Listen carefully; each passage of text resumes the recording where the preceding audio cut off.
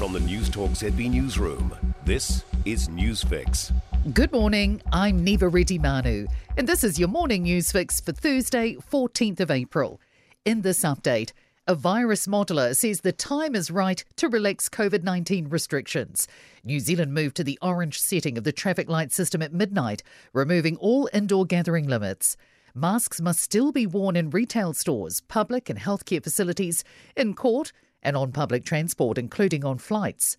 Canterbury University's Michael Plank says cases are clearly trending downwards. That will allow a bit more transmission, but it shouldn't cause a sudden spike in cases. If anything, it's likely to prolong the tail of this wave. A warning it's going to take more than a shift in traffic light settings to correct business confidence. The Wellington Chamber of Commerce has released its latest survey, which shows business confidence dropped by 57% over March. Chamber Chief Executive Simon Arkus says while the traffic light change is a good step, more work is needed. The business confidence issues are deeper than just the traffic light settings. We have seen a plummet in confidence. It's very low, even by historic standards. The shift to orange is great news for indoor sports events. All indoor restrictions are lifted. Mainland Tactics CEO Heidi Stratford is adamant the return of crowds is pivotal for the survival of the ANZ Premiership.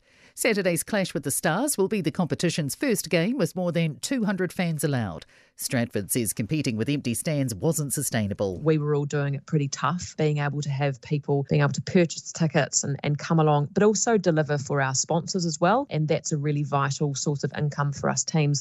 One economist says the Reserve Bank has needed to increase the official cash rate for a while. It's gone from 1 to 1.5%.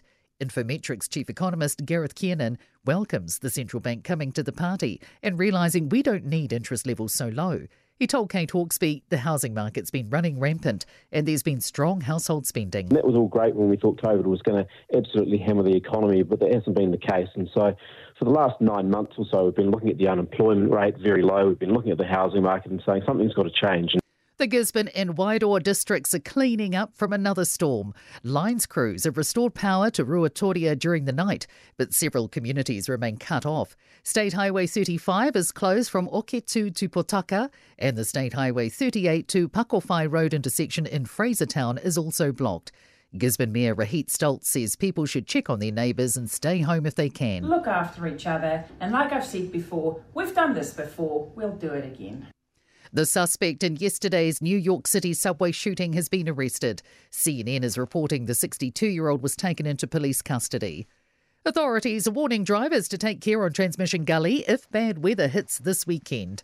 The $1.25 billion motorway leading north of Wellington opened last month after years of delays and budget blowouts. Easter marks its first holiday test. Waka Kotahi says in challenging conditions it will be a different road to drive on than the old State Highway 1.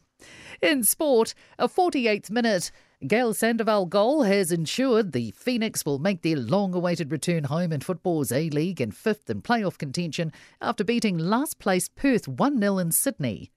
The $200 million Silver Lake equity deal with New Zealand Rugby has been postponed to allow provincial unions more time to consider the 5% stake. And new Australia men's cricket coach Andrew McDonald has thrown his support behind more regular Chapel Hadley Trophy matches with New Zealand. I'm Neva Reddy-Manu, and that's your latest news fix. We'll be back with the next update at midday from the News Talk ZB Newsroom. For more news, listen to News Talk ZB live on